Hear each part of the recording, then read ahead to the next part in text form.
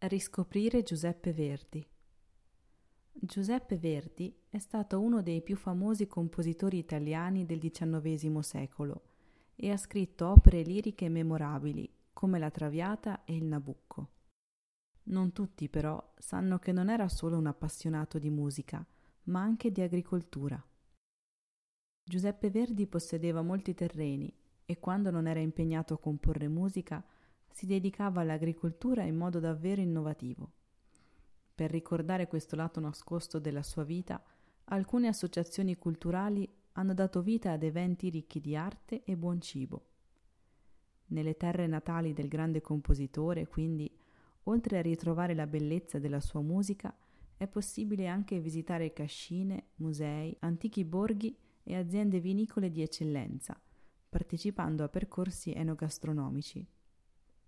In questo modo si potranno rivivere i paesaggi e le sensazioni che hanno ispirato Giuseppe Verdi.